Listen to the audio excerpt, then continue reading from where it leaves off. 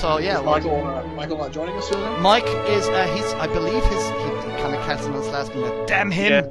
And No, but apparently his kid is back from uni, and which is a she rare had thing. to go back. She's going back, and her lift back to uni dropped out, so he's had to do it last minute. So basically, what it is, he's put his daughter before the podcast, which is quite unruly, really, if you ask me. Well, it's quite intolerable, really. I've got 2 daughters, and no disrespect, I'll drop you like a ton of bricks. Good man. Good man. Well, there you go, ladies and gentlemen. That's our little rough little introduction there to the Hottoycast, the podcast where we talk about all things high-end collectible action figures and statues and all the rest of wherever we can fit in. We talk about Mondo, Hot Toys, Sideshow collectibles. We got Chronicle.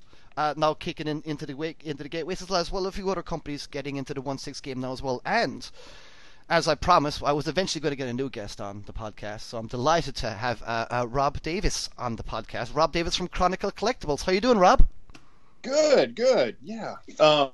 It's really exciting to be on your podcast because I've listened to you guys for about 6 or 7 years now. I think you and those two other guys. You those two other listeners. Those 2 other listeners that we have. We got one in Wyoming and maybe one in Wisconsin or somewhere like crazy in Canada or somewhere like that. But no, it's great to have you on, Rob, because we've been keeping an eye now on Chronicle now for the last few years, and you guys have always been bashing out some very, very interesting product. But now, obviously, you guys are kind of starting to delve into the 1/6 game, and it's getting very exciting now because right out the door, your first product seems to be very, very, very cool kind of thing. But I was going to open up, but just you give us a little bit of a rundown and wax some lyrical about Chronicle and what you guys do. Yeah, well, it's kind of funny. This isn't the first attempt we've had at 6 scale. I know you guys have been going to Comic-Con for a few years now, and we showed off in our early days some 6 scale prototypes, and we showed them off at a few of San Diego Comic-Cons, and then we kind of went quiet on it, and people speculated, of course, because we live in the internet age. We're like, oh, well, did they cancel the lines, or this is not happening, or whatever. Yeah. And really what it was is we just wanted to make sure that we could build up some brand recognition and kind of establish ourselves in the marketplace, doing the things that were kind of our initial wheelhouse really well, which is statues and prop replicas and busts.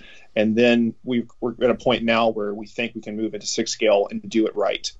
Yeah. And we're actually this Tuesday, we're going to hit our 6-year mark as a company. So we're really excited that in 6 years we've come from doing 2 RoboCop statues or maquettes to, graduating to 6 scale as well. Yeah, because RoboCop was one of the first things you guys ever did, wasn't it? It was. That's what really kind of started the company, was working on that RoboCane from RoboCop 2, which was a really neat piece because when Phil Tippett put that together back when RoboCop 2 came out, as you probably know, he was kind of mad at some of the I think it was a Japanese company, I think, that had done Horizon, maybe, that had done some knockoffs of his designs from the first film, and he didn't see any licensing money, from what I understand, about that, and so he went into RoboCop 2 designing the bad guy for that film to be so complex that he thought no one will ever reproduce this. He forgets the passion of the geek world. Yeah. Well, and he was right. I mean, up to a point, it took a long time for anyone to even touch it, and we did. And it was a miracle of engineering. I mean, it was a 275-piece statue. Yeah. Wow. And we had the pleasure of being able to work with Phil on that statue to bring it to life. And that's how we got our start. The last. And I have to tell you, or my wife will give me the stink eye later when she hears this. I have to ask you to call me Robert, because I always go by Robert, and we joke that Rob is my evil twin stepbrother. Okay. Robert it is. Robert it is. In fact, that when we were preparing our questions, my opening gambit was, "Are you Rob or Robert?" Because it's a big thing for people. I'm always a Jeff. I'm never a Jeffrey. I call you Well, Jeffrey. Stateside, it's more Bob. People go by Bob as a Robert. Yeah. And of course, as well, that amazing RoboCop as well. That's the last kind of big bit of stop motion animation to ever feature in a movie in any big significant ways, and that's some of the finest. You go back and watch some of that. I haven't seen RoboCop 2 in a while, but occasionally I'll still see clips of that final action sequence. And you watched. As a kid, I just watched that action sequence so many times. That final battle, I just watched it so many times. It's weird though, because I'm lucky enough to work in a place. I work as a creative, and it's like some of the guys I work with for Madame Tussauds doing the sculpting, doing some of the creative stuff for that, and a lot of them have come from the film industry. And a few of the guys that I know, mentioning no names because I'm probably NDA'd up all about it, but they did work on so many of these films, and quite a few of them worked with Phil Tippett back in the day. And it's just like you think, bloody hell, these guys have got some amazing stories about how they just like, as you say, kit bash stuff and made stuff, and it's just yeah, it's fascinating, really isn't it? cool. Yeah, it's fascinating what they make and stuff like that. So, Well, go on. I was just going to say, and that, to your point, though, I mean, that was one of the things that no one had touched the Kane statue before, and that was kind of our goal from the beginning, was to start working towards going after some of these underrepresented film properties. Because we realize, there's so many great props and statues out there that could be created, and that the fans wanted it. Zardoz, you could do a Zardoz bust. Everyone wants that. Funny enough, nobody wants That's Sean always Connery. a challenge, right? Is sometimes you've got to worry about maybe going too obscure. I know that. Well, I mean, I know Zardoz has its fans, but like for instance, like Planet of the Apes. I know that when NECA had kicked off a few years ago, they got the Planet of the Apes license, and they were going to go deep. And I think they ended up only doing 2 waves, just because the fan community's kind of outgrown the market. Or they're just not there anymore in a buying capacity, and so that's always a challenge. But I think you see that. I think what happens sometimes is companies maybe acquire a license thinking that it's a popular license, and it's a popular brand, or it's a popular show, but those fans might not necessarily translate into the same people that buy action figures or collectibles of that show. Absolutely, yeah. Do you know what I mean? And it's a fine line there, isn't there? I've seen it with a lot of British companies. There was a company, what were they called years ago? They picked up some of the Jerry Anderson kind of license, Product Enterprises, and they also picked up Hammer House. So they did a really nice Christopher Lee Dracula, which is still kind of quite collectible on the market. And then they tried to do Carry On movies, and Carry On, although it's got a real niche, it's loved over here in the UK. I can't imagine loved in the UK. It's exactly, not loved anywhere else, Jeffrey. I'll tell you that now. Yeah, and they just sank without a trace, and it's just kind of like, it's a tricky one. They did do some really nice figures from the Avengers as well, as in the proper Avengers with Steed and Mrs. Peel, not the Marvel ripoff. That's it. But no, it's, as you say, it's so niche. I've always really wanted to pick, a figure of the Prisoner. I've always really wanted that figure because I just think it'd be a really standalone great figure. But I just don't think there's enough people out there that would care. No. Like Logan's Run as well. And that's maybe that's popular as well. But I can't see figures of Logan's Run selling terribly high. That kind of way. I mean, what was your take on this, Rob? Robert? Sorry, say again. What would your take on that be? Like the popularity versus the buying public, the popularity of a band versus the actual figure buying public. What have you encountered? No, I think you hit it on the head. That's really the challenge. Is you've got to kind of feel out the marketplace a little bit and say, hey, are there enough people that especially because we're trying to focus on kind of the higher end market. Yeah. To say, hey, are there enough customers out there that love this property enough that they would kind of fall into willing to buy a $300 figure or like a $700-800 statue or something larger. And that's a challenge. I think long term, I'm not speaking for us at all, but I think long term, I think that what you'll see in the next few years, and you're already starting to see it in some capacity with HasLab and whatnot, but I think that some of these obscure I hate to use the term obscure, but properties that haven't been touched necessarily, that do have like a rabbit cult base or something like that, I think you'll see funding for projects really being tried, or people will try to accomplish it through like a GoFundMe type things. To see if that'll crowdsourcing.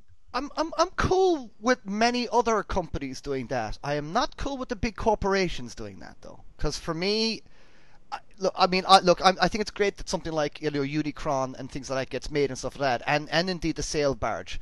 But in my opinion, Hasbro should just be taking the punt and having just releasing those things anyway, because I just think I don't know. You're putting all the risk there on the buyer. You're putting the Hasbro have taken no risk there. I kind of disagree, because I think at the end of the day you have to have some degree of faith in your consumer that they are going to shift enough units. You don't think that sail barge would sell in the toy stores? Seriously, come on. That sail barge would have sold loads in the stores. I really don't. I don't think that I think the size of it and the price of it is very niche. I think that you would find that the amount of people that actually were going to spend that amount of money on something that big and have the display space for it actually wouldn't be the kind of guys that walk into Toys R Us or wherever and just decide on a punt, oh, I'm going to spend that much on that thing. But they walked in and got that giant Millennium Falcon that time, the epic Millennium Falcon. But that's the Millennium Falcon. It's not a sail barge. Robert, what do you think? I mean, it's almost 4 feet in length, and that's a big premium these days for retail space. It's anything that takes up a large spot on the shelf. You can only have so many units, and it's just you're taking the space that other products could be using. I just felt that I don't know, just something about. I just felt that a big corporation that should be taking a bit more of a gamble, and I didn't like that it was only US only, and people from everywhere else had to scramble to get it. I just didn't like how it was kind of handled. And if that sail barge was manufactured and went into retail, it wouldn't have been that price. It would have been probably about half that price. It's just I don't know. It's just only if you make enough units, though. I mean, the price comes down in making the units when you make enough of them, and I just don't think there's the demand. Yeah. I think that, like you were saying, there's a big demand amongst the hardcore kind of like people who, of the people that didn't score one, who didn't sign up to the, whatever the crowdfunding, whatever, you're probably talking in the low hundreds, which wouldn't have even been enough to manufacture the thousands they would need to make it viable. I would put this to our listeners. Listeners, email eamon@eamonart.com and tell me if I'm wrong or I'm right. Or if whatever, give me your opinion. Actually, it doesn't mean boring. I would say I'd arm wrestle you for it, but you'd win. No, it's just I hear what you're saying. No, I understand. Yeah. And like Robert says, well, that there's the retail space to consider as well. That's a high premium spot to be taken up on any toy shelf. But this was a collectible that was only available to Americans. A lot of fans around the world always wanted a sail barge. I listened to Star Wars podcasts and things like that. Everybody wanted a job as sail barge. One of the highest, most desirable collectibles from the previous line was the Force, or the Powers of the Force small sail barge. Yeah. And people really clamored to kind of get that one from what I've been. And I just feel that as it's Star Wars, as it's such a massive license that pumps out so much money, I didn't like all the risk of that toy being put all on the punter, on the customer. I just think, but we're not. These are low end figures. We're here for Chronicle. Let's stop this. We shouldn't be talking about this kind of stuff. That was quite a tangent we were on there, but it's good information. And I think it's relevant to just to the community at large. It's a good discussion to have. But one thing you asked about, Chronicle, like how we started and all of that. One other thing I just wanted to mention is our motto in house, and also we've published this out there, but it's always been artist, artifact, and art. Meaning basically, we try and work with the original studio's artist creation whenever possible. Going back, these are all, of course, licensed pieces that we're doing, and then we go to if we can find the original film prop, which I'll just do a quick diatribe on the Jurassic Park cryocan prop replica. We were able at the last minute to find the original prop. No way! Wow, it's such a cool piece as well. It's such a lovely piece. Yeah, thank you. And then from that, and also sometimes digital renderings or whatever, if it's something that's purely, something in the digital space, if it was a CG creation or something, try to go back to the original assets when we can.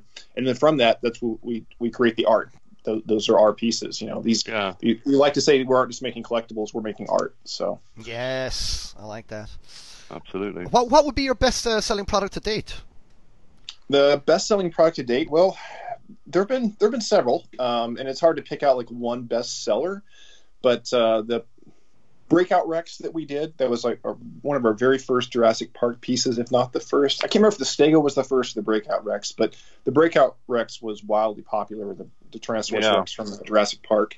And the Cryocan has been an immense seller. I mean, we debuted the pre-order for that this summer right around Comic-Con.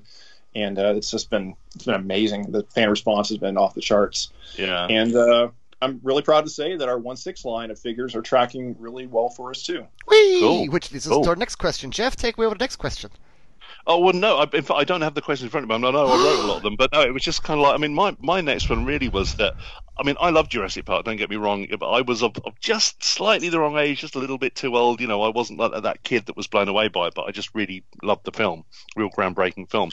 So it was really weird, like looking at your website, looking at the stuff that you've been selling, looking at the stuff that you've been selling over the last few years, and just how amazingly popular it still is. I mean, it's kind of like, I was talking to some of the guys at work, and to a lot of them who are in their kind of like, I don't know, sort of like late 20s, early 30s, it was their Star Wars moment to a degree. It was the kind of film that really blew them away. So I can totally see how that's taken off. But were you? I mean, obviously you had a lot of faith in it, but were you surprised just how amazingly popular it still was? No, no. No, No. I think the time was really right because I mean the first film came out in '93, and you see this for a large part of the products that we produce is that or the licenses that we go after is the audiences that fell in love with that stuff are now of an age where they have disposable income. Yeah. You know, they are after capturing that nostalgia from when they were kids. You know, trying to recapture those moments. Yeah. You know, I'll never forget the excitement of seeing Jurassic Park back in '93. I'm a big home theater enthusiast too, and that was the introduction of that was the very first film that had DTS sound, you know, digital sound. And I'll never forget like reading about it in the paper before it came out. And me and my best friend at the time, we went to go see it, and we were so excited for that, and we cheered.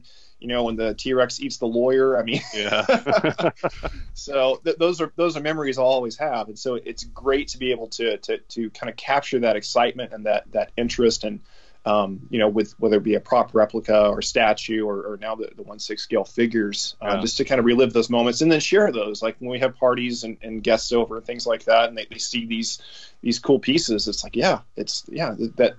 You can buy this. People make this stuff now, and it gets people excited and interested. And there's just a huge fan base for Jurassic Park. And the new films definitely help.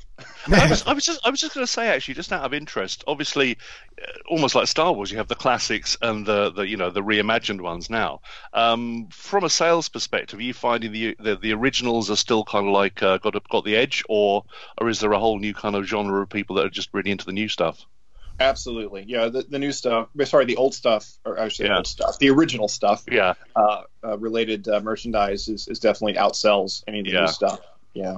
Although it's going to be interesting to see how that Mandalorian helmet of yours is going to sell, though. Now, comparatively, I say it's probably going to sell gangbusters because people are already like buying Mandalorian figures and everything. It's not even out yet. It's actually when's out? It's out 2 weeks, isn't it? 2 weeks time. Yeah. The trailer. Yeah. I mean, put it this way: the trailer for that has got to be more. It's like when I saw Rogue One. I feel like this is going back to the Star Wars universe that I wanted since I was like 10 years old. Rather than, no disrespect to some of the more modern films, which I like on the whole, but they just don't quite, transport me as well. Yeah, I mean, you guys got that Mandalorian helmet like fierce quick altogether, Robert. So what happened there with that one? That was just in case you kind of, because I would imagine you've got to be up against other companies trying to jump on something like this, right? Or you guys got a good enough relationship now that it's kind of a given that you guys will get a certain kind of licenses, or how's that work? Well, I just wanted to clarify, the Mandalorian helmet is actually through our relationship with EFX Collectibles. Yes, of course. Yes, my apologies. Yes. So we're really just a distributor for that particular helmet. So we worked with EFX on getting the distribution out there and getting it to fans, and we're offering the helmet prop replica worldwide. It looks and when the show premieres, I looked it up. It's November 12th. It's coming just right around the corner. A few more weeks than 2, but right around the corner. Oh, wicked! And we plan to have this helmet in fans' hands by Christmas. Oh, that's perfect. That'll be cool. See, that's what I like to hear. That's what I like to hear. You knowing that, because I just think so many companies release things. It's like, oh, we're releasing it, but you won't get it for the time everyone wants something decent and big for Christmas. So having this Mandalorian. So there you go, folks. Go get your Mandalorian helmet now on ChronicleCollectibles.com. It's $699.99. So go get that, and you can pay it in plans as well. And it's awesome looking. Can you wear it? You can wear it. Can you wear it? Yeah. Well, it looks wearable. I have to be careful about my answer for that. It's not sold as wearable, but okay. You could probably put it on your head if you're crazy. If you've got a small enough head. All right, Yeah. Can I just say, going back to Jurassic Park, because obviously we were talking about the 1/6 figures, and how it sounds like your pre-orders are doing really healthy there. And obviously, as we all know, in the world of retail, pre-orders are everything, because it gives you some more faith in the license you've picked up as to what you're going to be producing in the future. So obviously, we've already had Alan Grant. We've got the Velociraptor, which is kind of quite poseable as well. Looks pretty poseable. Now, we also had a preview of Owen Grady, obviously from the newer films. But I was going to ask, I mean, obviously, I don't suppose you're going to tell me in black and white here and now, but, the one figure I would want out of that film more than anything is Ian Malcolm. Please tell me he's in the works. Well... Not that I want to put you on the spot or anything. Yeah. Well, I mean, it really was a tough decision on what to announce first to actually bring up for pre-order first of all of our 1/6 offerings, just because again we've shown off different 1/6 scale prototypes over the years, but now it's like, hey, we need to start this. We need to quit teasing people. We need to get this going. And going back to your point a second ago about Jurassic Park being so popular, we thought, hey, let's just try it with this. No one's ever done a licensed Jurassic Park 1/6 scale figure, so let's run with that. And we knew that bringing out the Raptor, first of its kind, really, a high level articulated dinosaur. That's awesome. We knew that would probably be the best kind of statement to make, to be like, hey, we're putting this out there, and then you can't have a 1/6 Raptor without Dr. Grant. So we wanted to put those out together. And if you'll notice too, going back to some of our original prototypes of Grant to what we show now, I mean, it's different. I mean, we've definitely improved upon it. And as far as the Raptor itself, I mean, due to its size, its paint complexity, and the engineering steps it basically takes to get mastered, we knew that would, have a bit more of a price tag than maybe just a standalone human figure. But so we're really excited that they've done so well just out the gate. The fan response has been amazing. Yeah. And I think you can say, or you can walk away from this conversation fairly confident that at some point you're going to see a 1/6 Ian Malcolm. Yeah. Thank you very much. Thank you. Yeah. But in the meantime, I will totally plug the fact that if you are an Ian Malcolm or Jeff Goldblum fan, we do have a quarter scale statue. I've seen that. Ian Malcolm and the classic, reclining pose. Yeah. It's very cool. It's very cool. I don't think I'll have the space for it. And I'm not quite sure. As much as my wife loves Jeff Goldblum, I'm not quite sure where I'd put it. No. Can you tell us about any? Your wife might actually make space for it. Yeah. Probably rather I left and she had that instead. Yeah, so who doesn't love Jeff Goldblum? I mean, come on. But Jeff.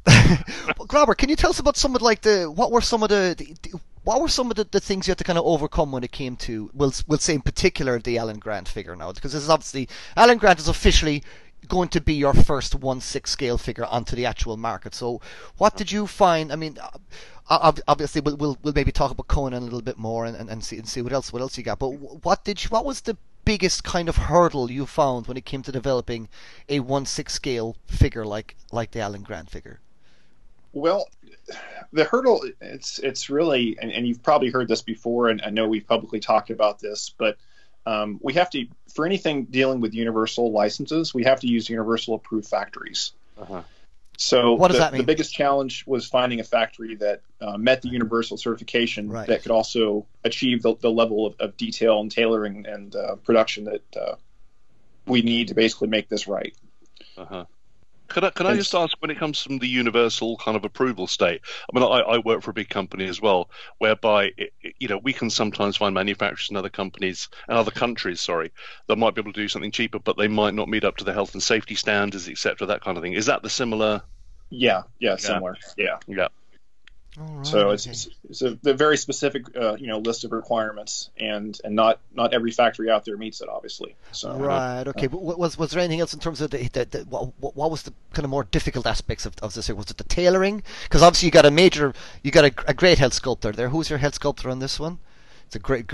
I mean, do you like to give out the names of your sculptors on this particular one? Dean Tolliver and Jacob Raymeyer did the paint. Well, Jacob Dean did the sculpting, and then Jacob Raymeyer did the prototype painting of the face. Oh, and brilliant! In fact, in the next couple days on our socials, you'll see some behind the scenes stuff of Jacob working on Alan Grant's head. Cool. Well, hopefully we're going to be getting him on the podcast at some stage as well. I talked to him. He's a busy lad, so we're going to work, but we are going to try and get him on the podcast. He's been doing some great work for years, that lad. Anyway, so it's great to see guys like that getting work as well. But how was the tailoring? Because you've done a nice job with the shirts and all this stuff. You've done a nice job with the hat. Things look quite tidy and clean on this. Was there any particular challenges that you had with this figure? Well, again, just finding a factory that could replicate it. Right. Okay. Yeah. So, because you can do anything in house, but trying to get it actually produced can be a different story. And this is it. Kind of goes back to, again, we were showing off these prototypes, and the people were just kind of throwing in the towel. They're like, "Oh, they're never going to produce these," or "Why did I cancel?" or something. And it really wasn't that. It was just like, "Hey, we can make some great prototypes, but can this be replicated?" Yeah. And so that's been a challenge to find the right outlets to actually produce this, and we're excited. We think we found right factories, and it's this is a really exciting time for us, is to be able to jump into 1/6 scale. And something I have to clarify too, just because there might be some confusion out there, is that we're not getting into 1/6 like just because it's popular or some sort of fad.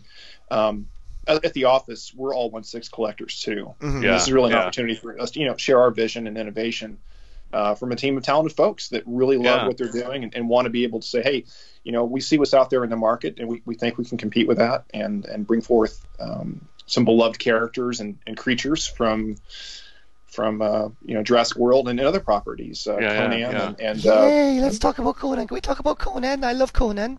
We can talk about Conan. Yes. Basically, Conan was obviously showed last weekend there at New York Comic Con, and he's looking absolutely brilliant as well. And I saw Trevor. Am I right in saying this? Trevor Grove there obviously has debuted a new head sculpt and new upper torso again, has he? Was that a new?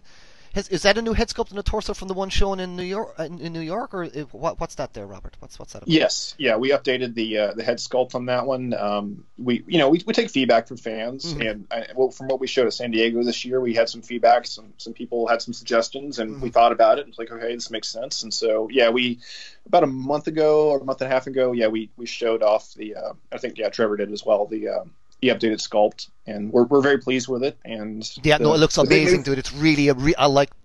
I love Trevor's work. I think Trevor's one of the best out, because I just think there's a beauty and cleanliness to how he sculpts that I just find it's just unparalleled, really, to be honest. I know there's amazing other great sculptors too, but I saw that. I thought your Conan hit the first one. I was like, okay, that's Conan. There's something a little odd going on, but it's cool, and I would have bought it. So no worries there, but.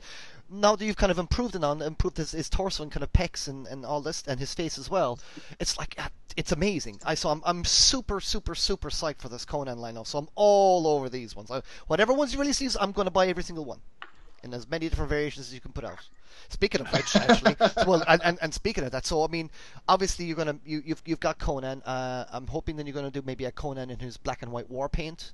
As some sort of there's a picture of that. Yeah, that's been. There's actually a picture of that. Okay, cool. Yeah. I saw it. Is that going to be a limited release? I saw that you showed a kind of war paint version.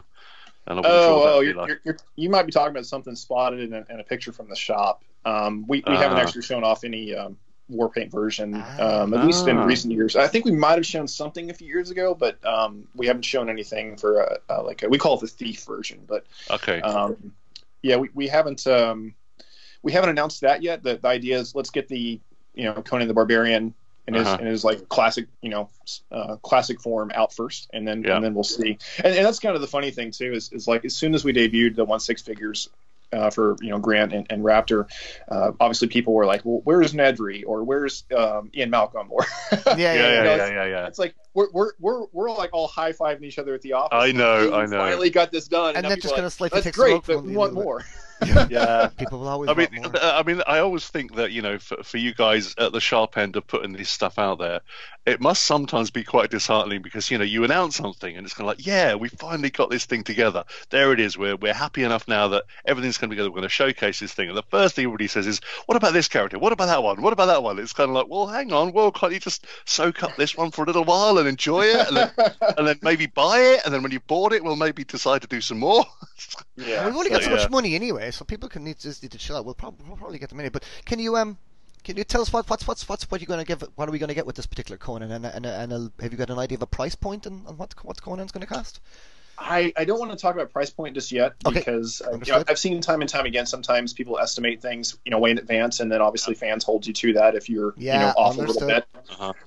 So I mean, it's probably going to be competitively priced with what you see on the market. Can I leave it at that? And that's fine. But I will say that Conan, that's one of the earliest licenses we had as well. We did a quarter scale Conan, or King Conan statue. I love that thing. I wanted it so much. Our first handful of products. So good.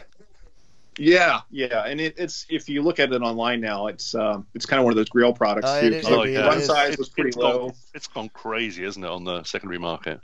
Yeah, and then our big news right now is kind of tying along with Conan too, is we finally got Tulsa Doom out the door. So that is a amazing statue as well, quarter scale. All right. Oh, wow, and cool. So would James Earl Jones sign off on that one? Oh, I'm sorry. Go ahead. Would James Earl Jones sign off on that one, or is that a studio sign off on? we this one did not come with his likeness. This one came with a helmet over his face. Right, okay, So okay. no likeness was required in that regard. So right, yes. I guess some actors are a little bit funny about that kind of stuff, aren't they? Yeah, sometimes. And yeah, one thing I'd say though, to your point, I think as far as Conan and like subsequent versions or anything like that, we think that there's still a huge response to Conan. And oh yeah, it shows again just from what we've been able to produce and what we see that's out there. But I'll let you guys know we're looking to go pretty deep actually with our 161 for Conan. I want my Valeria. I want my Subutai Teeth Acha. Yeah, but I think I'm a wizard, mind you.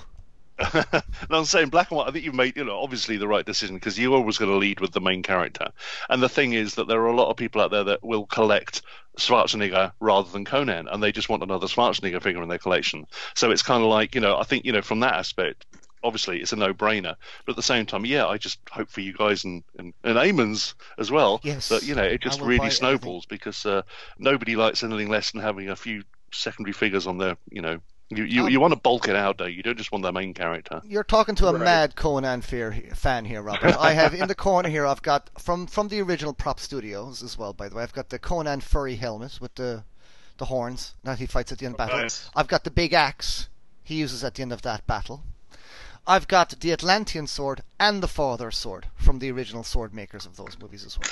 So I am a mad Conan fan. You know how silly a Conan fan I am? I even have those silly Hasbro figures from the early 90s. That's how big a Conan fan I am. I will buy anything Conan. So, I'm hoping, here's what I'm hoping, you don't have to answer to any of this, Robert. You can just, silently nod and no one can see you. Here's what I want. So I want Conan, as you have him, in his standard gear, but I want him in his thief gear. As in, not the temple orgy thief scene, the thief where he climbs the big snake thing up the Tower of Set or whatever it's called. That's Right. I want Thief Conan. I want also Horseback Conan with that lovely, amazing armor that he wore with that helmet as well. I really love that when he goes on his kind of little quest on his own. He legs it on Valerian. He goes on his quest on his own. He's got this amazing armor on, and then of course the end final battle, and then the painted scene. But I think you guys would be definitely missing something if you don't try to do the King Conan. As you've done it already as a statue form, I think maybe that as a 1/6 as a 1/6 figure would be kind of pretty awesome. And you could just make a throne for him as well, so we don't have to have the statue now because it's crazy grand money now, and we could have that instead. So you can have a throne and that figure. There you go. Well, I'll let you know, me personally, I love diorama pieces, so if there's any way to do a diorama with a figure later, that would be a great one to do. Woo! But so I'll, if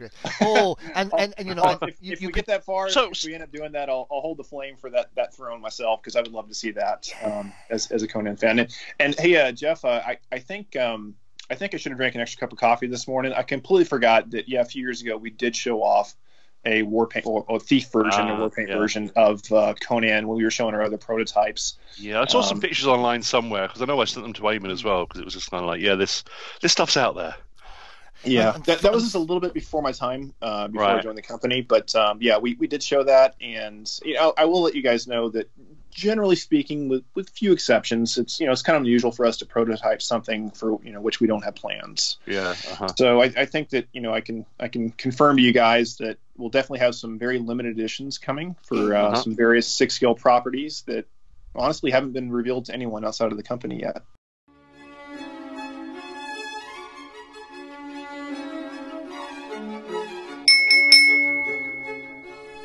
Looking to find collectible figures at low cost with superior customer service? Fanboy Collectibles is one of the largest retailers of high-end collectibles on the east coast of the USA, carrying a full array of Hot Toys, Enter-based, Sideshow Collectibles 3A and all the top manufacturers. Domestic and international packages shipped daily, all fully insured with tracking number and securely packed. Getting it to you as quickly is important, but not as important as your collectibles arriving in pristine condition. Are you looking to pre-order an item to guarantee you don't miss it when it's released? Well, Fanboy Collectibles does that too. If you got a question about an item, give them a call, shoot them an email, or even leave them a message on their Facebook page.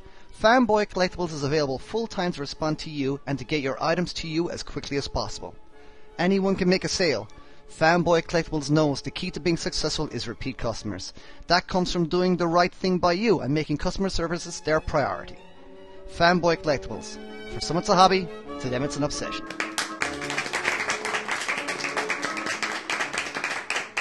Robert, I was just going to ask Eamon, are you saying that you don't actually want a Bridget Nielsen Red Sonja as well?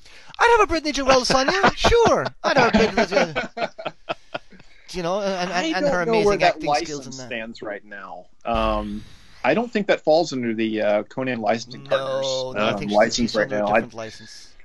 I'd have to see, but no, that would be interesting too. I mean, obviously that all came out around the same time, and as a kid, I loved Red Sonja as well. But I can say at this time we don't have any plans for Red Sonja. Yeah. Well, I mean, to be honest, is anyone really kicking the door down for a Red Sonja figure, Bridget Nielsen Red Sonja figure at the moment? Really, I'm sure it's probably one or two, but I won't be kicking her door down for that one. I could live without the Red Sonja Bridget Nielsen figure, to be honest.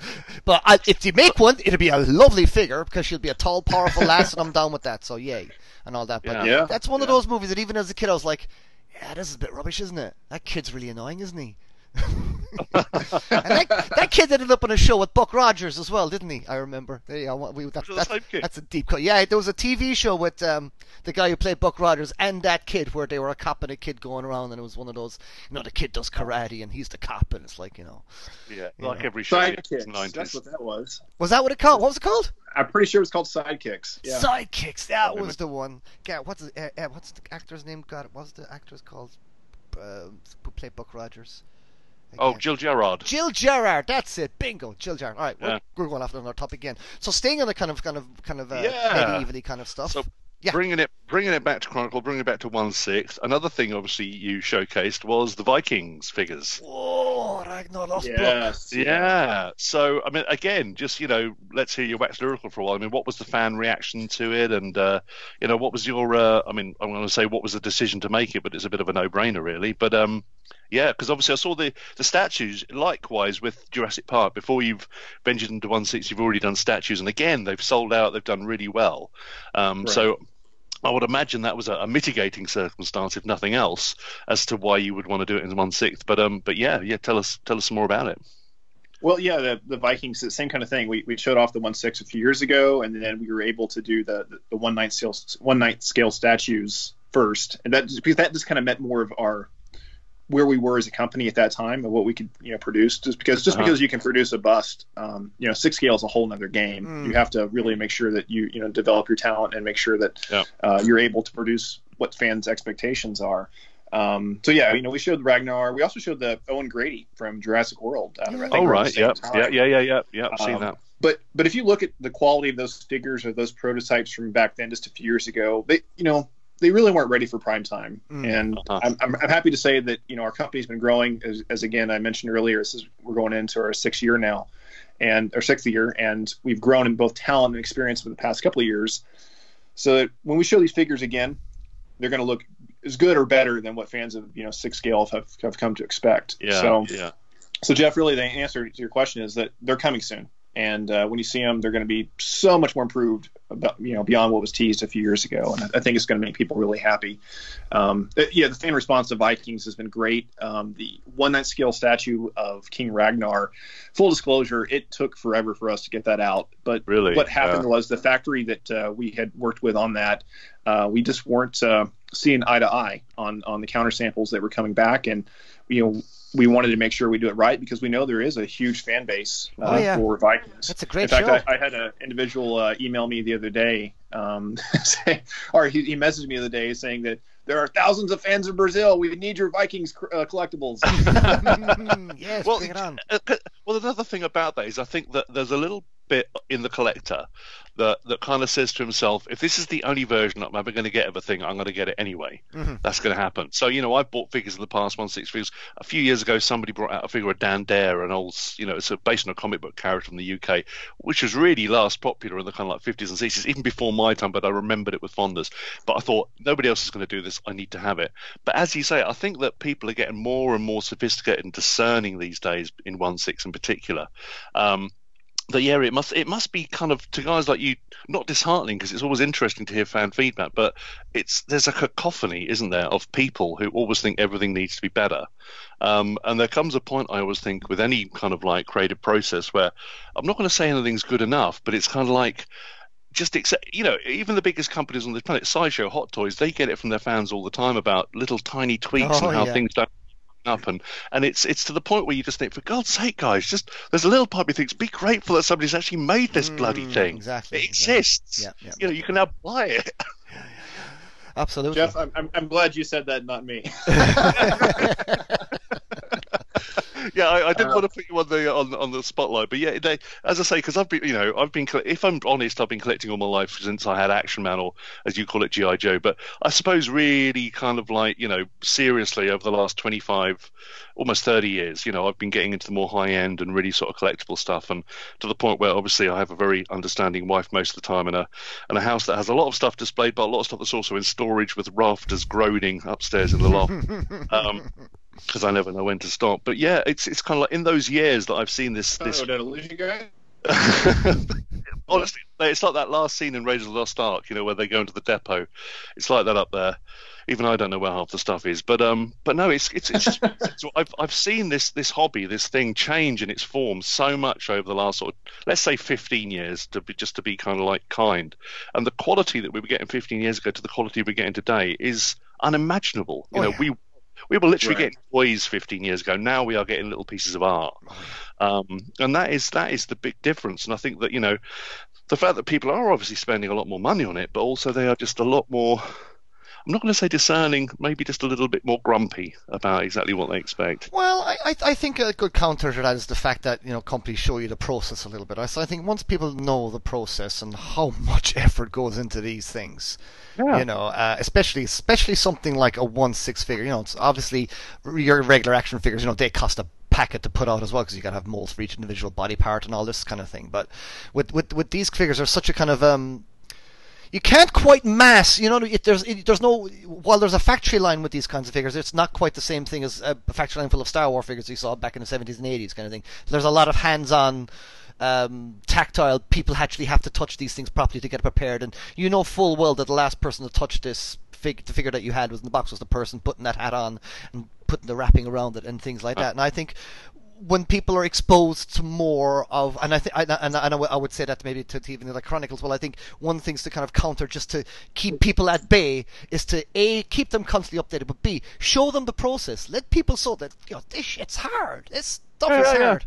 And I'm really glad you mentioned that. We're going to start doing a better job of being able to show behind the scenes footage. Like when we first started, that's kind of where we had to start, because we didn't even have 2 products out yet, and it was like, let's just show the development of this. And I'm glad to say that in the coming months we're going to get back to that and start, working with our licensors to be able to show more of the behind the scenes stuff. Because sometimes you work on stuff and the licensor hasn't seen it yet or hasn't approved it. You got to wait, and maybe they don't like that particular shot to make it out to the world, and so we're going to try to work hard to make sure that that we are as transparent as we can be going forward for showing some of these things, and also trying to explain why sometimes a product gets delayed. To your point, Jeff, about how people are sometimes critical about things. I mean, people obviously can get critical when things are delayed. I understand that, but I think that what you're seeing sometimes is that you have people that are new to this hobby. Or they start out, they just collect busts, and they're following us. They get our newsletter or something, and they see, hey, they're making a 1/6 scale figure. Well, I never thought about getting one of those, but that looks dang cool. I'm going to get that. Yeah. And so, but then they're like, well, why is this figure $250 or something? And if they're coming from the Hasbro world, makes total sense. This, I can get this figure on the shelf, or I can get a toy on the shelf for $20, and why? And you've got to kind of educate people that if you're coming into 1/6 scale, this is an established community. That takes a lot of work and tailoring, and painting and crafting just to be able to get these figures produced to look like miniature versions of the actors or the characters. Absolutely. And to that as well, just like people coming into this that necessarily are kind of new to collecting, is that I think that those delays too, people just don't understand sometimes that when you're working with overseas suppliers and factories and things like that, there can be delays, and things don't turn out right, and we'd much rather deliver a product late than deliver something that just doesn't meet the fan expectations at all. And I think we all in the 1/6 world, we all know there are people, no disrespect, but at the pinnacle purely because they've been doing it for years. So they've sorted their factories out, they've sorted their painters out, and even they, you look at Hot Toys, and people are still waiting, a year, 18 months for figures from them being announced. It happens, and you look at the smaller companies who are coming into this arena. Companies like Big Chief, who are, they've been established for years now, but they've still got some really good licenses. They're doing Doctor Who and Bond, etc. And Flash again, Gordon. they have a Yay. Flash Gordon, and they have a really good relationship with their fans, or they seem to online. And I think that's what it's all about. It's communication, isn't it? It's just about making people understand that you are in a very difficult process of product, quality control, and putting a product out that you're proud of, and making sure that everybody gets the product in their hand that they paid for. You see it with the Four Horsemen. Like, you see with the the Four Horsemen have a all their figures are like a Kickstarter. We all kind of backed it. It's kind of a nice community thing. But if the Four Horsemen are ever late, they will just email us, sorry guys, we got this, and they'll just go through. It's kind of like, like they do now on British Rail, Jeff, or on the buses here on the the amazing British transportation system, public transportation system, where they just love telling you, a tree fell on the railway tracks, and the people are lifting it are pretty drunk right now, but they'll get it out the way soon enough, and we just want to let you know that this is the problem. And I think it doesn't work maybe on the train, but I think for figures of, like, I just see with the Four Horsemen, people respond well to how the Four Horsemen communicate with fans, and they listen, the factory's been delayed here, this is happening here, Hong Kong is happening moments, that's throwing everything back, for instance, at the moment, for I think a lot of releases at the moment, I mean, oh God, those poor people in Hong Kong. So, I think that's playing a factor as well. There's so many other extenuating circumstances. A ship can be late. It can be held up in customs a little bit longer than anticipated for various reasons. Who else? There's a massive typhoon in Japan at the moment. Again, shipping lanes are going to be slowed down. It's a million and one reasons. But at the end of the day, some of your fanboys out there don't really want to hear it. They just want their product on their doorstep 3 weeks ago. But anyway, and whatever. And something I always try to tell, so I'm, I started in this business coming in as a collector myself, and I can tell you that there are delays for things, but it's one of those situations where you can complain about the delays, but when you actually have it in hand, whoever talks about the delays are gone. No one mentions delay once they get their figures in their hand, dude. That is always the way. It's like, I'm delighted I had this. So we had to wait like 2 years for an Iron Man Mark 41, the one from Iron Man 3, the kind of reverse colours, or the more gold one from Iron Man 3. That one was delayed for ages, and we were moaning, but then when we got, like, this is amazing, you just lose it when you get your item. And I think just keeping fans abreast of the process, I think is always good. But back to Vikings. Are you guys going to go pretty deep into Vikings, or do you have are you just going to see how it goes with Ragnar? Because off the top of my head, I mean, Ragnar is number one, and if you don't do Lagertha, you gotta just do Lagertha just because it's Lagertha, because she's awesome. Well, I think you'll see more. Of course, be dependent on fan response when we get the first piece out there. But right now we have the 1/9 scale statues for Floki and Lagertha up for pre-order right now, and those, by the way, will ship a heck of a lot sooner than Ragnar did. You got a Floki statue? Where can I see this Floki statue? Floki and Lagertha statues. They're on the website. They're on the website. Yeah, I've had a look at them. Hold on, can I click? Have a little look. So there's so at least on the 1/9 scale side, we've shown that we're willing to do other figures. So we will, if the response is good, then I think you can bet on seeing more characters coming in the 1/6 scale line as well. Yeah, and it's a weird thing, and again, I'm sure that your research, demographic and everything is going to kind of like bear this out as you move forward with your sales. But it's one of those weird things in 1/6 that I found different from statues, is that not always the case. This is a broad sweeping brush statement, but statues of women sell very well. Yay! 1/6 style figures of women don't sell quite so well. And I wonder if sometimes there's a little bit of a mentality. I mean, I have no problem that I'm not going to say they're equal because they don't release as many. But there's that little bit of that dolly aspect, that Barbie aspect, I think, in some collective mind of having a doll of a woman, whereas a statue, being all kind of sexy and posed, pardon my French, is kind of like a different thing. I mean, is that something you've sort of come across with your? Well, obviously you haven't gone into the 1/6 female figures yet, but it's something I've noticed in 1/6 sales. I don't know, man. You look at those Viking figures, man, and people are snapping those things up because they got the massive, bazingas. Well, this is exactly what I mean. You got a bazooms there. Yeah. But it's a different specialist market. Some of that stuff, I don't know. It is. No, I kind of, I see what you're saying, but I mean, I think it greatly depends. I mean, look, everyone wants the latest Black Widow figure, everyone from Endgame. So I think it just great. I think it kind of greatly depends. I mean, and Jyn Erso got snapped up, Jeff, and all those Princess Leia figures still get snapped up as well. So I think it greatly depends, on the figure. I think I see what you're saying, but I think we're growing past that stage now. I mean, I was one of those kids that felt really guilty getting my Tila figure. I was like, I can't get it. The guys in school are going to absolutely rip me for having a Tila figure. It's bad enough I got this half naked barbarian, but then I get this woman figure. It's like, oh, but nowadays female figures are like my favorite now. So I'll, if a good Hasbro make a good female figure like an Angela or something like that, I'll buy it because I like a beautiful looking figure on this. And speaking of beautiful things, so I'm hoping then that you guys are going to do this same sort of blue Lagertha outfit for her figure as well, and Floki as well. I think Floki, Lagertha, Ragnar, and Bjorn. I think they're the four you have to. I mean, maybe Rollo, but then ABBA. Huh? Didn't you just say the names of ABBA? Sorry, no, carry You're making well 6 ABBA figures? Sorry. All right.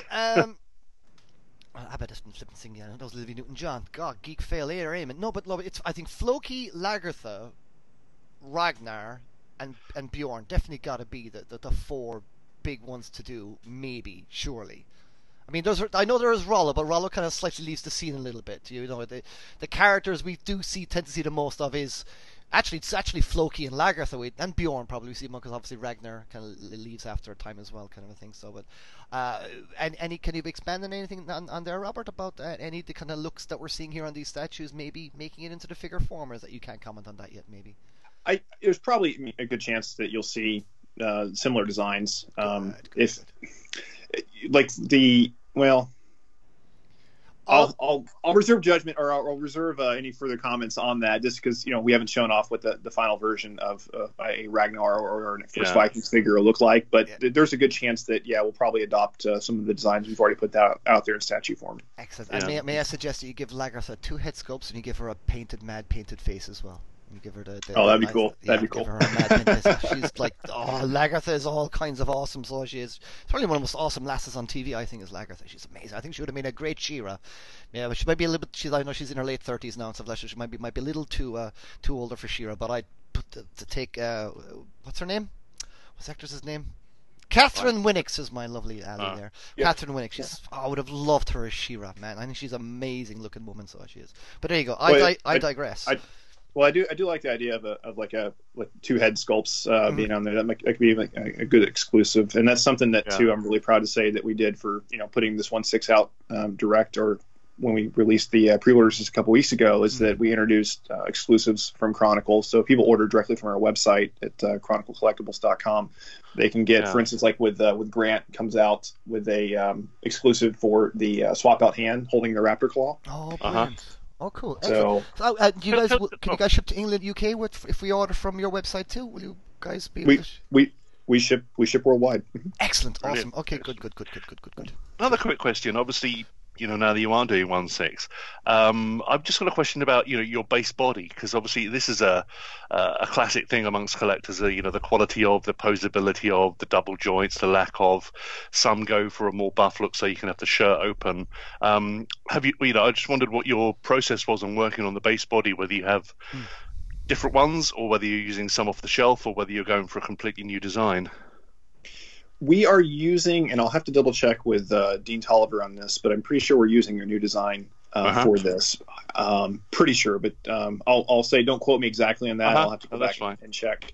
But it's been a challenge, like you said, because a lot of people are saying, oh, well, we want like a seamless body, and that's those look good for temporary or for a year or two, and then it degrades.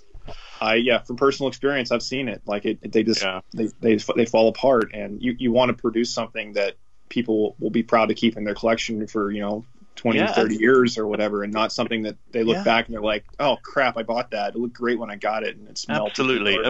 between you and me, I'm a collector of action figures. I don't care whether you call them 1/6 statues, whatever whatever you want to call them. They're action figures. They're posable, and I do love the look of some of these seamless figures. But at the end of the day, I don't mind seeing a little bit of articulation. Neither do I. It really doesn't bother me. No. It's all about the fact that it's an action figure, and but it's beautifully crafted. It's got amazing lightness. It's well tailored. Yeah. It's the fact that you can then pose it and put it in whatever position you want.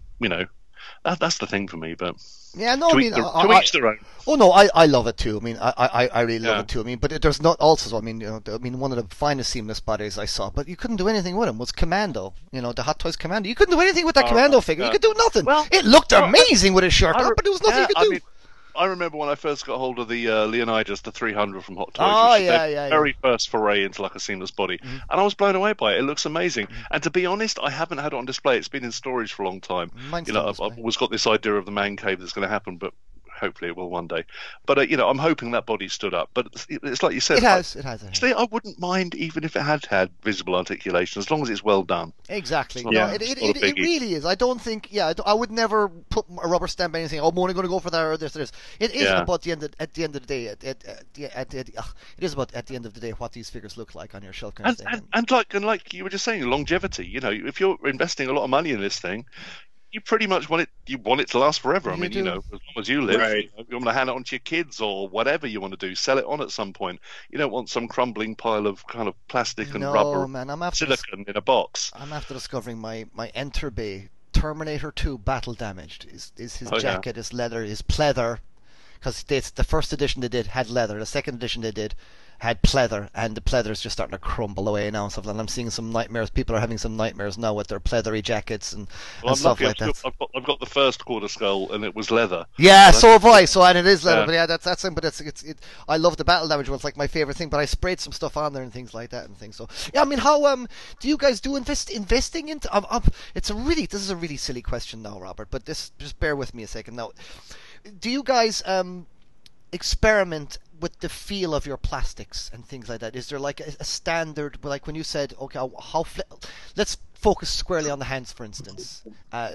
Did you guys kind of go for a soft plastic? Did you have much back and forth to try and get the right kind of plastic consistency? I'm just fascinated by plastic ever since I was a kid, because I always used to feel a Mattel toy, and it felt this, the He-Man plastic felt a certain way, and then I'd feel a Hasbro toy, and it felt different, and it felt a certain way, and I was like always just fascinated by consistency in plastics and stuff like that, especially and now with the, because you do get some of the, like, especially some of the more knockoff 1/6 figures have got like really kind of harder plastics because that tends to be cheaper and stuff like. Did you guys have to work out your own cocktail of plastic, as it were? That's a silly question, I realize. that sounds like you've got almost some kind of fetish going. I have a fetish for plastic, Jeff. Anyway, sorry.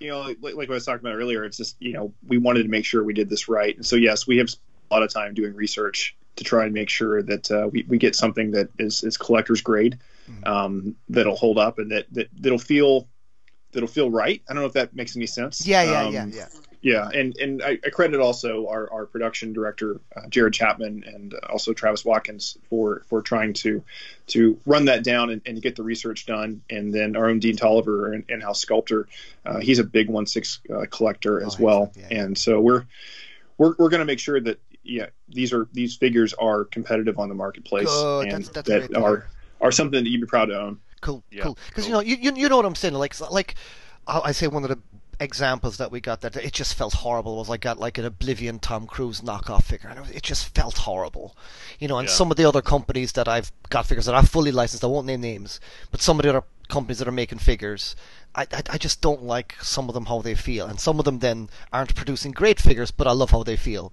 I think people can maybe join the dots and figure out what I'm kind of talking about there and stuff. But there's a few companies out there just I love how certain things feel. So I'm like dying to feel this Grant here is what I'm saying. I'm dying to see how you stop with the fetish already. Everyone knows what I'm saying. Jeffrey's making it sordid. You guys know what I probably would say sound like a little anal on this, but most of the time when I'm handling stuff, when I'm trying to pose statues, figures, whatever, I just throw on some like latex gloves and put them on, because I'm just so afraid of like having like greasy fingers and making smudges on the figures and stuff like that. So you mean you don't eat your Doritos and then play with your figures? My God! So now we've got two people out there. Right. What's that? I'm sorry. No, I said that we got two people with a fetish out there. No, Robert no. puts on his gloves, man.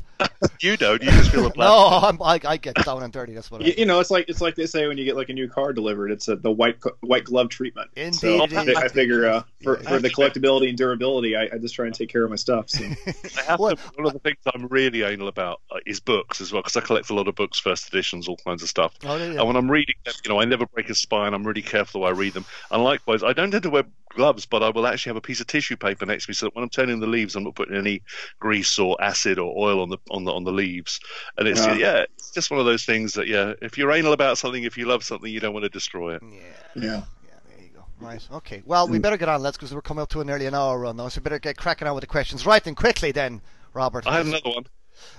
You have another one? Go ahead, Jeff. Yeah, I have another one. So, I mean, there were a few that we could still cover, but it was kind of like one of those things where obviously you're at the sharp end now, working in a company that is putting stuff out there, and all the time you have to be thinking about obviously that dirty word of making a profit and the fact that everything is to do with money. So, but if you were just to take that hat off for a minute and just throw it away and just think about from your childhood, from whatever it is, if there was one license that you could see some figures made from, just for you, what would it be? Well, speaking as a company, there's obviously having so many people that are fans of film and media and games, and there's several licenses we'd like to work with, and I'll cryptically say that many of those are looking like they may happen in the near term. But me personally, like, speaking of something very obscure that I would love to see, but this will never happen. But well, I should say never say never. But this is a pretty obscure Never film. say never, yeah. It wouldn't be from us for sure, but I would love to see something from Life Force. Oh, wow, yeah. That's weird, because I used to, many moons ago, back in the 80s, I used to work for a graphic design company, and we did all the video promotion stuff for that when it came out. No way. Yeah, we did the posters. Yeah, that must have been a terrible job looking at that pretty face all day long. That one must have been awful. Oh, yeah, poor guy. Look, we had a lot of very good quality photos. But no, that's amazing. Yeah, that's a real blast from the past for me, because that's just, I literally haven't thought about that film in years. Well, that's the thing. It's kind of obscure. I can say one time I met Quentin Tarantino years ago, and my one question to him was like, "Hey, have you ever seen Life Force?" And he goes, "Oh, I love that movie." Yeah, so lots of people like that movie. Yeah, I think lots of people like that movie. There's something about a space chick vampire that runs around naked. Space vampires, you can't go wrong. There's something appealing about that. I have no idea why. I'm not sure. I don't think you could ever do her as a figure. Unfortunately, I don't think Matilda May would allow that character to be produced in the way we know her from the film. Yeah. Oh, I don't know. We've got more adult audiences these days. Yeah, possible. But yeah, again, that's just me speaking. And again, it's kind of an obscure movie. I'm sure some of your listeners out right now are probably getting on IMDb like, "What the heck is Life Force?" You gotta watch it. But I mean, as a kid growing up, that was my introduction to the UK. I mean, y'all fought space vampires and talked about NATO. Yeah. It was great. Yeah. I even remember designing the logo, because we had this kind of like, like the readout line on when you're in hospital, the blips. That was the thing that came off of the. That's the right. Yes. Oh yes, was that you guys then who did that artwork? That was you. God, all those years ago. All these years looking at something, and then you end up having a podcast with the dude who actually did it. That's mental. That's really interesting, Jeff. Maybe we should just have an interview with you and talk about you for a little while.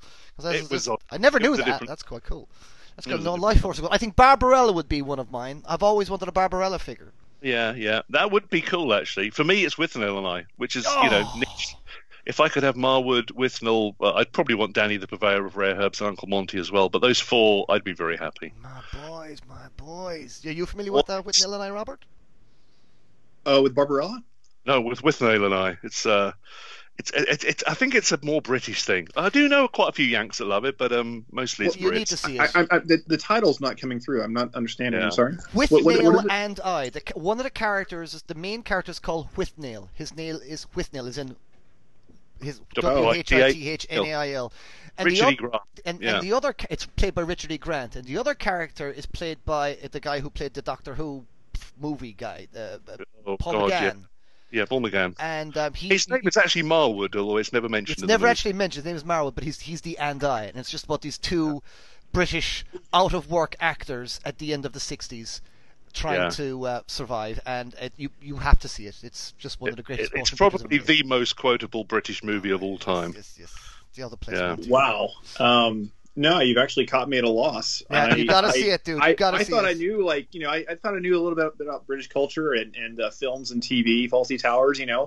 But I've never heard of this one. I'll have to add it to my queue. I think you're gonna really enjoy it. If you kind of like the kind of wisecrackiness of certain Englishisms. I'm Irish, and I absolutely love with Nell, and I just absolutely just the language of dialogue. It's one of those ones that's just it's an endless. It's like Spinal Tap, endlessly better the more you watch it. Exactly. It's like Spinal Tap in that it just keeps kind of getting better and better and better. You keep and see more and more things to laugh at.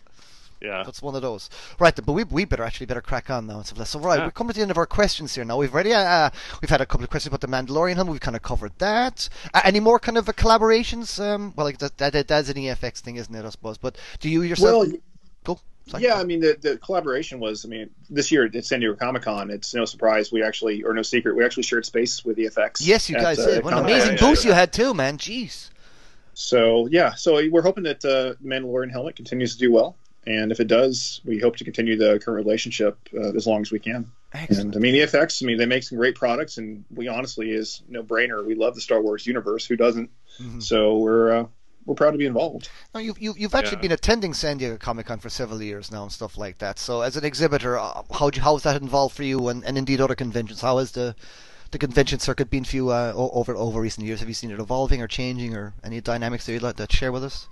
That's an interesting question. We've been fortunate to be able to exhibit at San Diego Comic-Con since our inception. We were there with Toonami for the first few years out at Comic-Con, and last year we did New York Comic-Con for the first time. We weren't at New York Comic-Con this year. We hope to be back next year, but that was kind of interesting, that dichotomy of the differences between the New York Comic-Con and San Diego, and that New York came off as being more oriented towards comic books. Yeah, it is. Yeah. And kind of like a little more relaxed environment. And San Diego, of course, has morphed into this monolith that it's almost rare to see a comic book at San Diego Comic-Con. Yeah. And honestly, it's you go there more just for the pop culture stuff. But I doubt they ever change the name, just because you've got that name, you own it, you run with it. Yeah. But yeah, it's I love San Diego Comic-Con just for the fact that as a collector myself, I'm getting to see what's coming soon, what's being debuted. I love that aspect of it, and I love the studios that are trying to advertise new franchises or new series, that really go all out with these experiences. Wow, don't they? It's insane. Yeah, it's something else, and there's something to be said. It's in the last few years, you don't even really need a ticket for San Diego Comic-Con to enjoy about 80% of it, because it's all off-site anyway, with all these pop-ups that they have. But yeah, that's the trend, is that San Diego has really kind of morphed into more pop culture, more collectibles, and that's great for us. But it is difficult at the same regard as far as getting space out at San Diego Comic-Con, because you almost have to wait for someone to get your own booth. You almost have to wait for someone to retire. Okay, because that's high end real estate right there, isn't it, at San Diego Comic-Con? And your presence is always quite significant, though. The last San Diego Comic-Con, now I met you out there, wasn't I? I met you. Was it 2017? No, was it last 2017? Yeah. No, wait. 20. Yeah, no, it was 2017. Sorry, my brain's like 2017. Yeah, it was. Yeah, about 2 years ago. So there you go. And it's just, I've been going to San Diego Comic-Con since 2006, every other year. And it's just grown into a monster now. You used to get a hotel. Yeah. You used to be able to get do you know my very first San Diego Comic-Con? I stayed in the Marriott right next door to it. That's how it was in 2006. Yeah. Now I've got to get a bus for like an hour to get in. It's crazy. Well, it's weird. Many years ago, I was invited by a company to go over there and talk about, reviewing and stuff, and it didn't happen. And it was kind of one of those things where I wish I had at the time, because it does seem to have become an uncontrollable behemoth of a thing now. It is. And it's kind of like, I think the whole PR, angle of it is fine. But it's like you said, it's funny enough, my background, or the company I work for is in experiential, kind of like a theme park kind of stuff, and that seems to be taking over a little bit. It's all on the peripheries and the exterior. If you look at it from one angle, it is quite obscene, the amount of marketing that goes on at San Diego Comic-Con. It is like it is sensory overload at times, and it can be quite just exhausting your eyes just looking at stuff. But it's a 1 week where people just go absolutely nuts, and I love I love the vibe. I love the Yeah, and it's the closest thing geeks have got to Glastonbury, really, isn't it? It is the closest thing to Glastonbury. It is indeed. Oh Yeah. my God! And we're talking about an entire modern city of San Diego being completely consumed by Yeah. geeks. Oh, yeah. It's impressive, and San Diego's such a lovely city as well. You know, it's got such lovely waterfront, and the whole convention center is beautiful because you can go back to the water and look at the yachts if you and you can find a quiet space in San Diego Comic Con as well. I dare say you probably couldn't find a quiet space in New York somehow. If you know where to it's look. a little harder. Little harder. Yeah. Little hard. But how was San Diego for you guys this year at Chronicle? Because you said you didn't go to New York this year, but how did you find San Diego this year? Was it good? San Diego was a great show. I wasn't there personally this year at the show, but we had obviously the debut of the 1/6 figures again, and but this time, of course, followed up with a pre-order. I'm very proud of that. And then we showed off the Act 1 from the Real Ghostbusters because we're doing a line of night scale statues. Lovely, by the way, they're awesome. They look really sweet. They look really cool. Yeah, love those. Love Ghostbusters. So that was great to show that off, and then the Mosasaurus statue from Jurassic World. A lot of people asking for that. I know we started off this talk about what sells better, old stuff or the new stuff, but there's still a big fan base for the new stuff, and it's funny. Like anytime a new movie debuts, that's the first thing you start. I run social media and for the company, and that's one of the first things I see, kind of the front lines of what fans are talking about. And as soon as there's a new franchise film that comes out, people are like, "Hey, you need to make this character or make this character." And Mosasaurus has been one of those that we've gotten repeated requests for. Yeah, and we're glad to do something with that. Well, to me, even from the trailers and then seeing the films, I think that obviously from the originals, the Velociraptors and the T-Rex are the classic, but the Mosasaurus in the new films, just because of its size and the fact that CGI has come on so much more, and the fact that they can do it underwater now, it was a really cool scene. So it's a no-brainer. It was slightly awkward, and I'll understand if you want to be as vague as you like, Aaron Robertson. But what happens with a license that turns out to be a bit of a dud, like Terminator Genisys? Genesis, even. What? I like calling it Genisys. Whatever. Well, actually, that license for us was pretty good. Actually, that was one of our earliest big licenses for a new film that had come out, and I'm proud to say that in the next few weeks, you will see our first products debuting for the new film, Terminator: Dark Fate. Oh yes, some Dark Fate stuff. I'm trepidatious, but cautiously optimistic. I've got everything crossed. But you're right. So that's very interesting that you said that, Robert. So the Genesis stuff actually sold well. Mind you, the product that you put out was pretty awesome, really, because you had that lovely Arnie bust, and then you had the endoskeleton bust, and that's kind of even if you're not a fan of that particular movie, they're still pretty awesome looking Terminator collectibles. Yeah, and we I think we did it right as far as like at least the half scale bust from that, because we did the battle damaged 1984 Arnold, which was great because you could allow us to kind of touch back to the original film in a way, but in a new way, because obviously it was damaged differently, and then we were able to produce a clean version of him after, and then in the next few months we'll have out finally the endoskeleton half scale bust from that film. And going back to the quarter scale statue of Arnold that you talked about, we got feedback from Arnold Schwarzenegger or his representatives, and he said that was one of the best looking pieces he's ever seen. So we were really happy to hear that. Well, the likeness is amazing. That's fantastic. It's absolutely amazing likeness on this one, so it is. Right then, Jeff, any more questions before we let Robert go away? No, I think we're pretty much all done. I think we've covered all the stuff we were going to talk about. Though, there, if you want to ask him that one, what's his? That one. Yeah. No. So again, this was just a personal one. Like earlier when I was talking about, if you had your any license you could visit. Your house is on fire. Forget your friends and family. They're all going to be okay. They're all safe. They're all safe. What's the one collectible you grab? What's the favorite? I'm going to say something, and it won't really be something that you would expect, but it's just because it has like a lot of personal meaning to me. But I'm a huge fan of Terminator 2.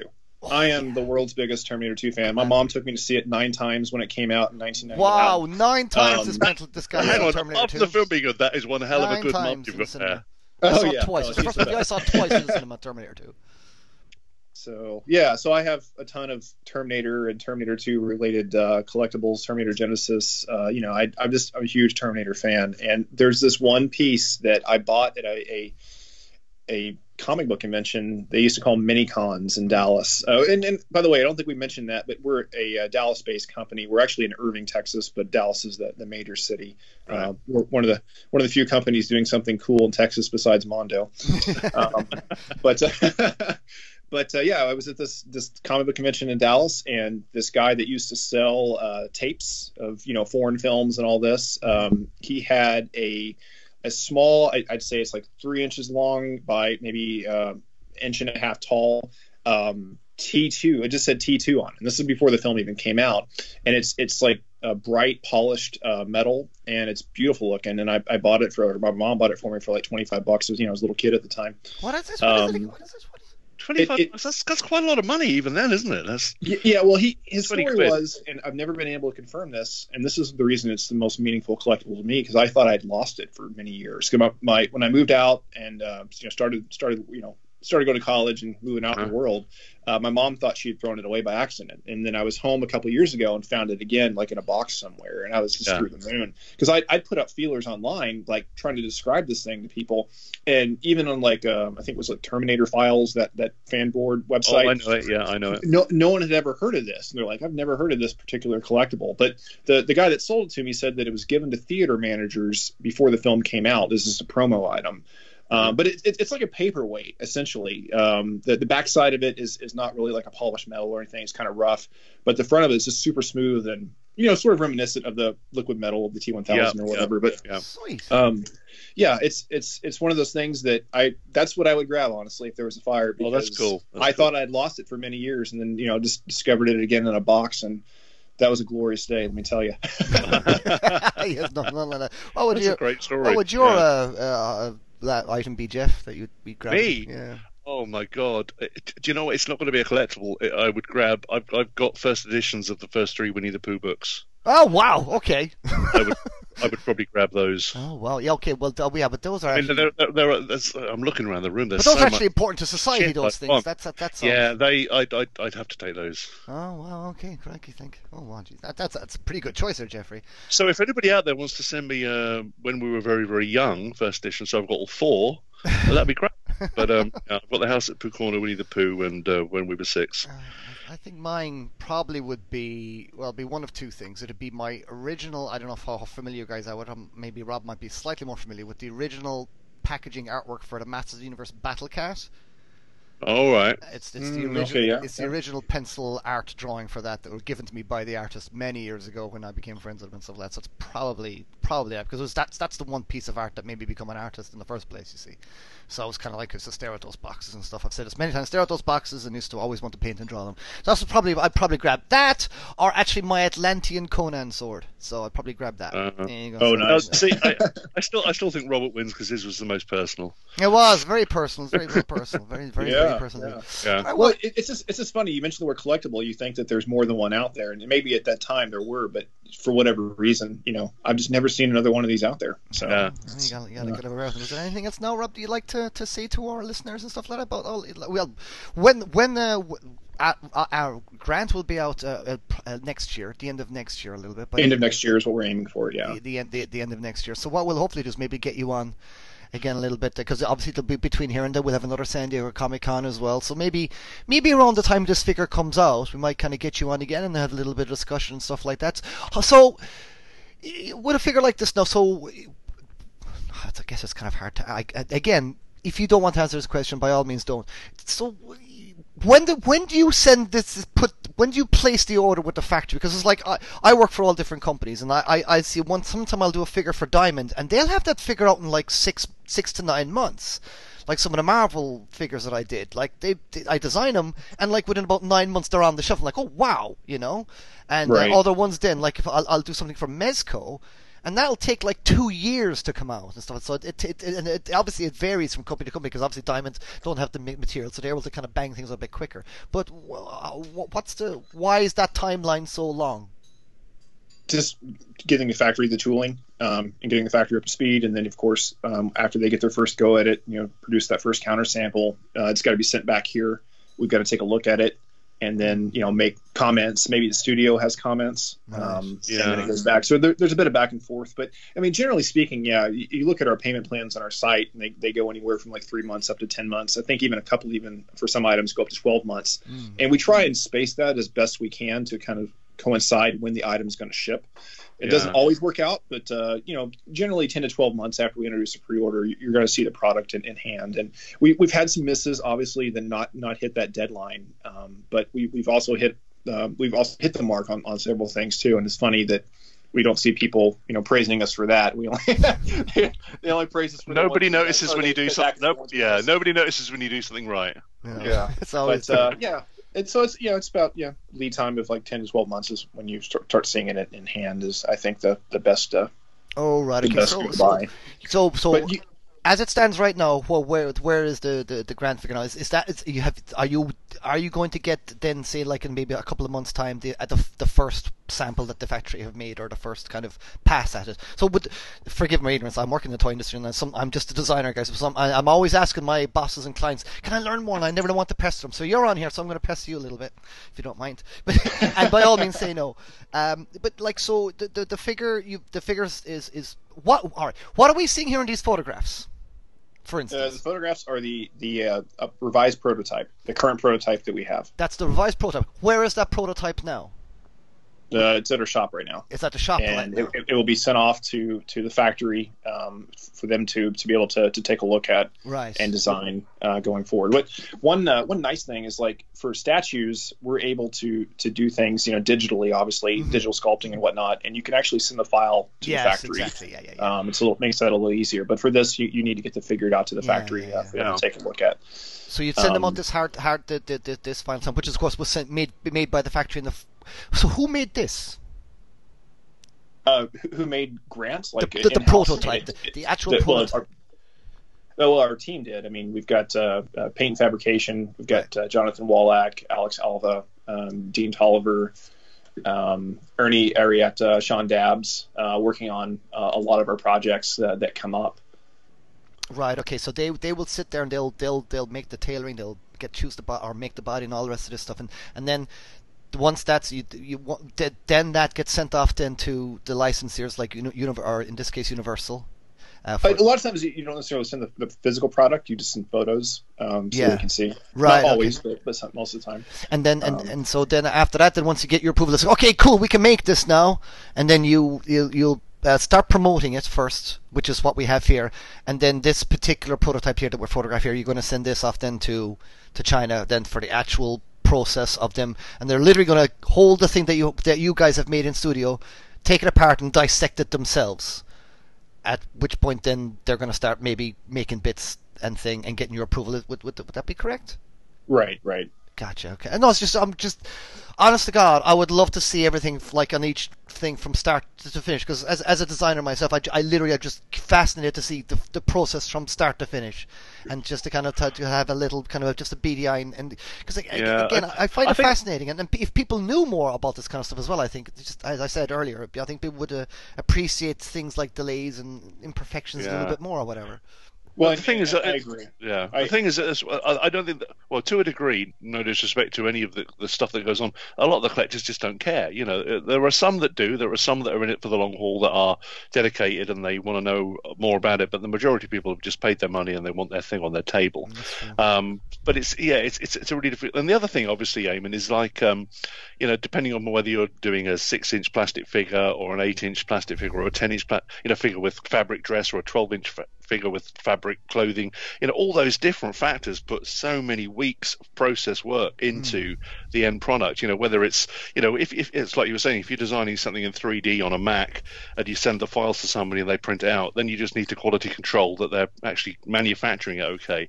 But yeah, if you've got all those different layers of like fabric dressing and paint apps and all that kind of stuff, I feel for you guys because I think it's an absolute nightmare. Well, it's just like literally just in the last couple of weeks.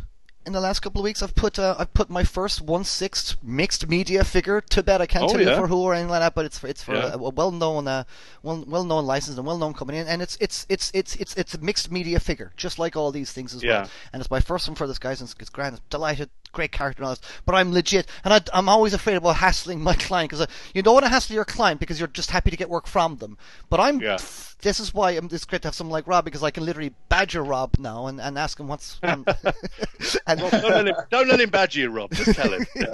and just find out, because I'm fascinated to know how long, because I've designed this guy now, and we probably won't see him until maybe even the prototype made up until next year's San Diego Comic-Con, I'd imagine, if at all. I don't know. It's just one of those things. Well, hopefully by San Diego Comic-Con next year, we'll actually have some early production samples to show off. You know, that would be the hope anyway. Oh yeah, that'd be good. So we would get a couple of advanced maybe samples from the factory or whatever. Yeah, because I think that would be good, goodwill for the community too, just to show that, okay, hey, we showed a cool prototype, and then here's what it's looking like right now from the factory. And like I said, going forward in the next few months and beyond, that's the plan, is to be able to get more kind of behind the scenes photos. There's a challenge, obviously, with factories. Yeah, they're a bit secretive, aren't they? Yeah, well, because they're not, you know, that might be working on other projects that don't involve us, that they don't want disclosed, and then you're relying on maybe someone on the shop floor taking a photo for you, and you know, maybe they don't have the artistic eye for taking a great photo, and you know, you get it and you're like, oh, this is not the best way to show this product. So, of course. So there's a challenge in that, but we're going to try and overcome as much as we can, and definitely for in-house stuff, like as things are getting prototyped or painted. We're going to try and show more of that, because we get a good fan reaction from that as well. Anytime we've shown something behind the scenes, and I, as a fan speaking, I love seeing that too. So. Oh, I love it, man. That's what I love. You follow Ramir and all these other guys on Instagram and stuff like that, and you see their painting and their process.